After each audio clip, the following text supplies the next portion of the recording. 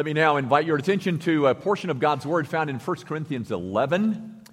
You find that, and I want to read you something while you're thumbing around in there. It's not long, but I think you'll find it profoundly prophetic. It was written by one of my heroes. I'll tell you about that in a minute.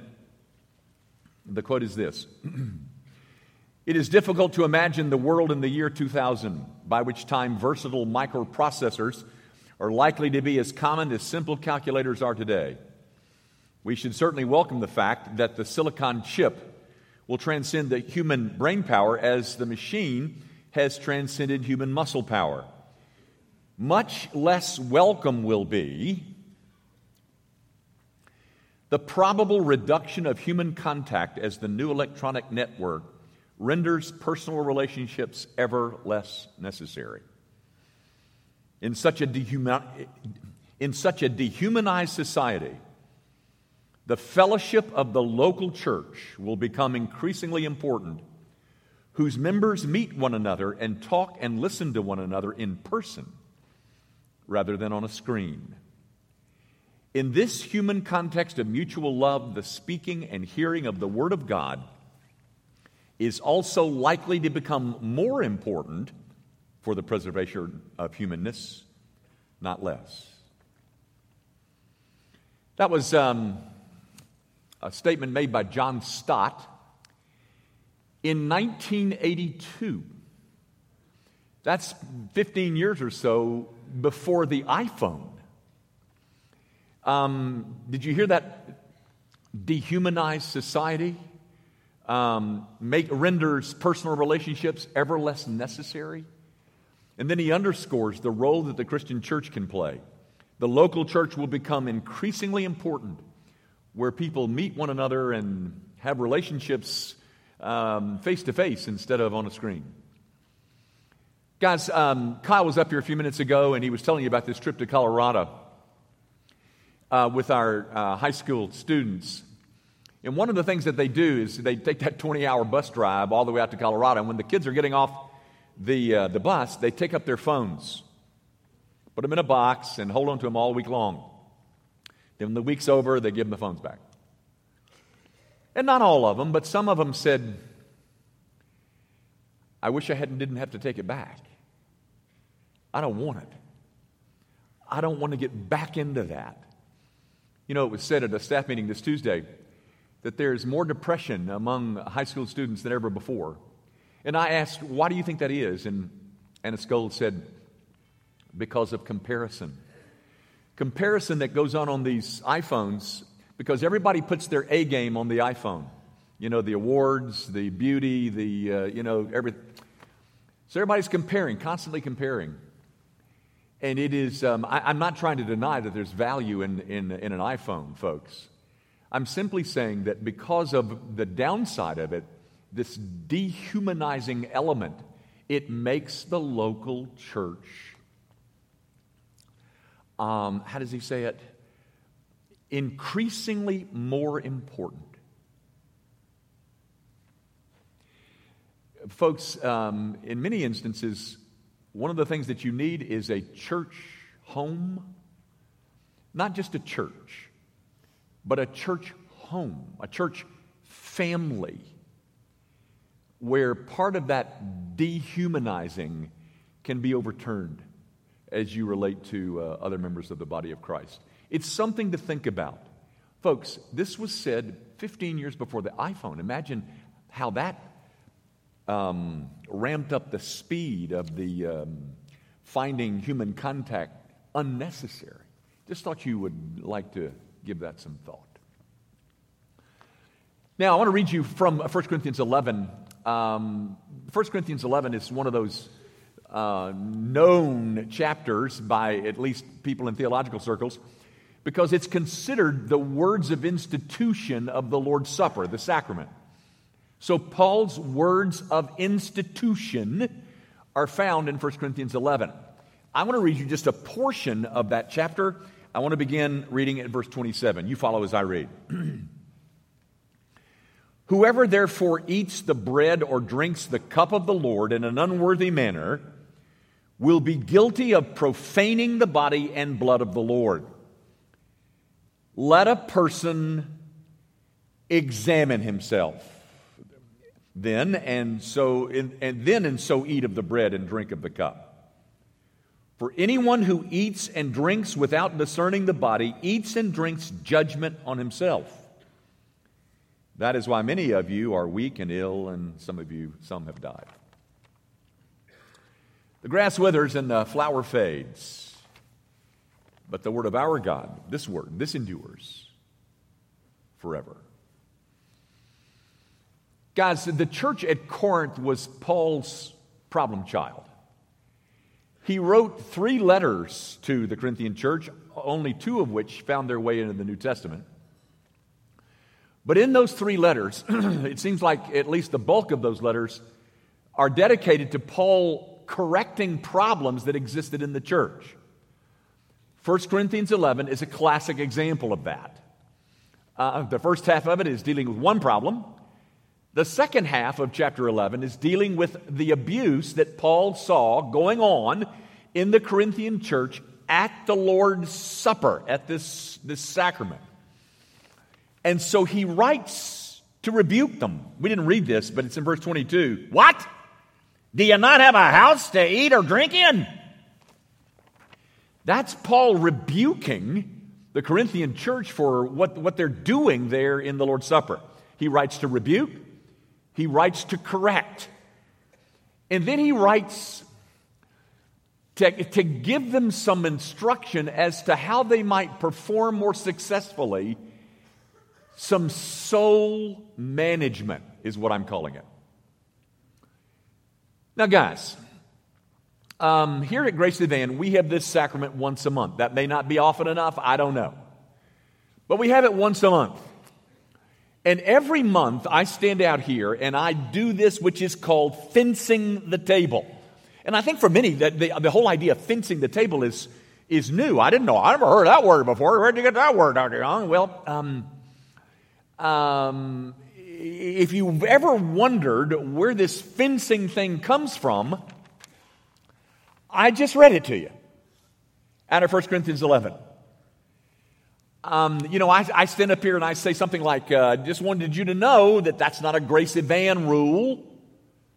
It's not like there's some weirdo bunch over there that's got all these rules. No. It's simply us trying to honor this prescription on the part of the Apostle Paul. Now, I think I maybe have showed you that before. But just recently I read a treatment of it by Jonathan Edwards, and as per custom, what Jonathan Edwards said was more profound than anything I've ever said. And so I I decided to come back to it and discuss it again. So here we go. Gang, there is a sense in which God, in His kindness, has made it very difficult on us to fall into some kind of unconscious sin, to just kind of slip into unconscious sin. Now, the conscious sin is a different story. I mean, we choose to sin consciously. But He's made it somewhat difficult for us to slip into unconscious sin. And here's how He's done it. First of all, He has given us the resident Holy Spirit. That is, the Holy Spirit takes up residence in our souls. And part of His job is to rebuke us for our sin. That's what John 16 verse 8 says. He rebukes us. Another thing that He has done is that He has commanded us that we are to take ourselves and place ourselves underneath the preached word at least once every 7 days.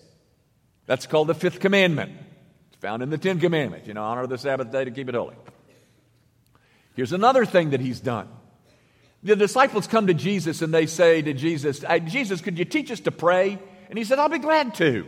So He teaches us the Lord's Prayer that we said just a moment ago. But one of the petitions in that prayer is, forgive us. Forgive us our debts, our sins, our trespasses, however you want to say it. Forgive us. So what He's saying is that every time we pray, we ought to confess sin. And then here's another thing that he's done that makes it difficult on us to slip unconsciously into sin. This. The Lord's Supper. Guys, here's the lesson.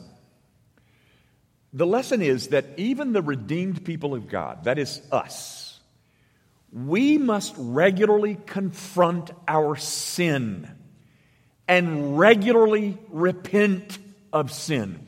I've said this to you 36 times, I know, but I'll say it again.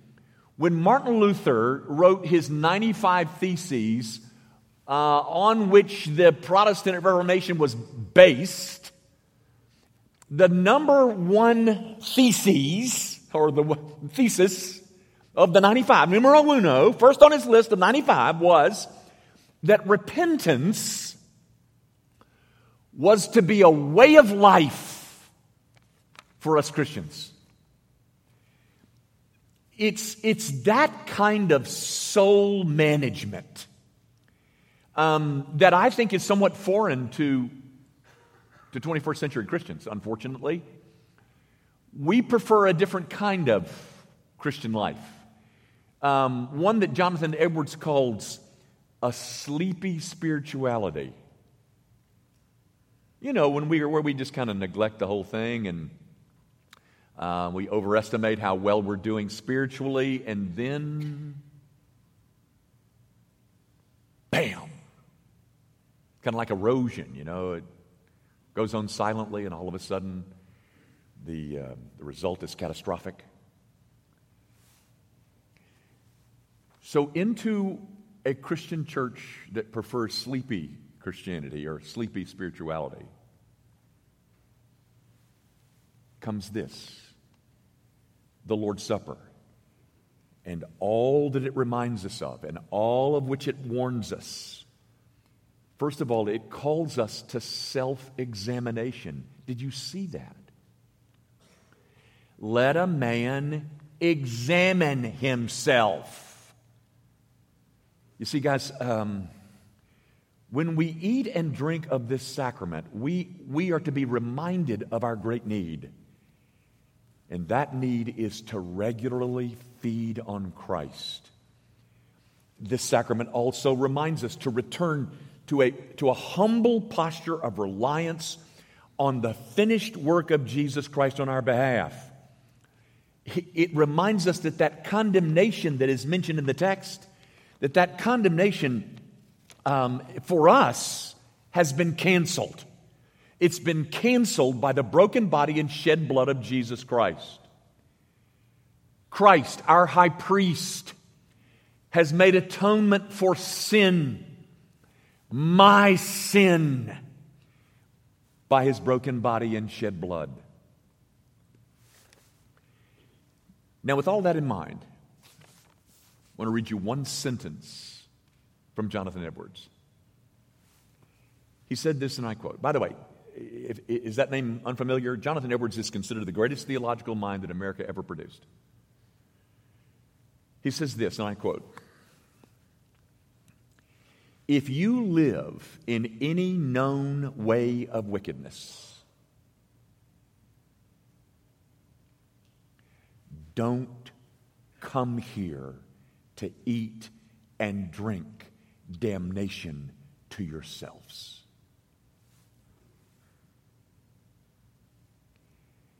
If you live in any known way of wickedness,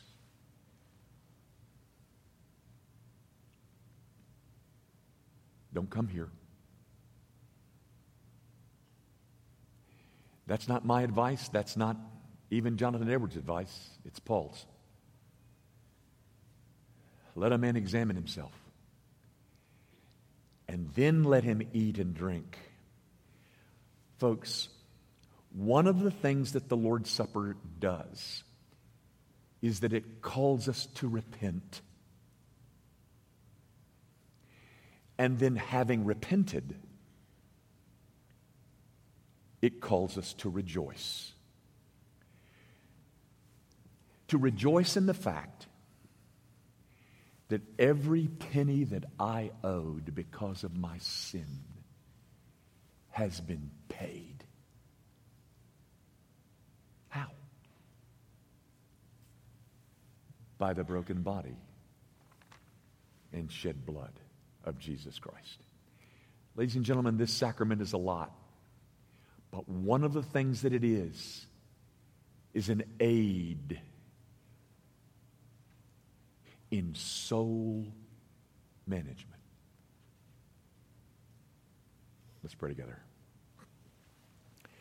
Our Father, would you remind your people that this is not some kind of useless ritual, but that you have established it for lots of reasons. But one of the reasons is to give us a regular reminder of our need to repent, a regular reminder that the only remedy for our sin is the broken body and shed blood of Jesus Christ. It is a regular reminder that we are to feed upon Christ, that our need is to regularly feed on Christ and Him crucified. So while the other 3 weeks of the month, we can listen to Jimmy Young rant on and on this week, we get to hold something in our hands, put something liquid to our lips that are visible reminders that the only solution for sin for any of us is the death of Jesus Christ. So, Father, would you meet us here as your people repent and then move from their repentance to rejoicing? We ask it, of course, in Jesus' name. Amen.